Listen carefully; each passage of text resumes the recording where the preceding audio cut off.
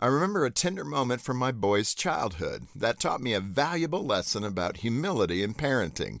My son Trent was 6 years old and did something wrong that required me to discipline him.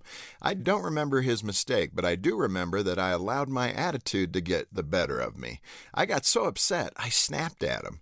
The rest of the evening, I was disappointed by my behavior and decided I should apologize. Later, when Trent went off to bed, I came in to say goodnight. He was in the top bunk, so I looked him eyeball to eyeball. I said, I was wrong to act that way. I'm sorry. I'll never forget Trent looking at me with a big smile on his face and saying, I didn't know parents had to apologize. Some people see apologizing as a weakness. Well, I disagree. Sincere apologies require humility, and humility requires strength.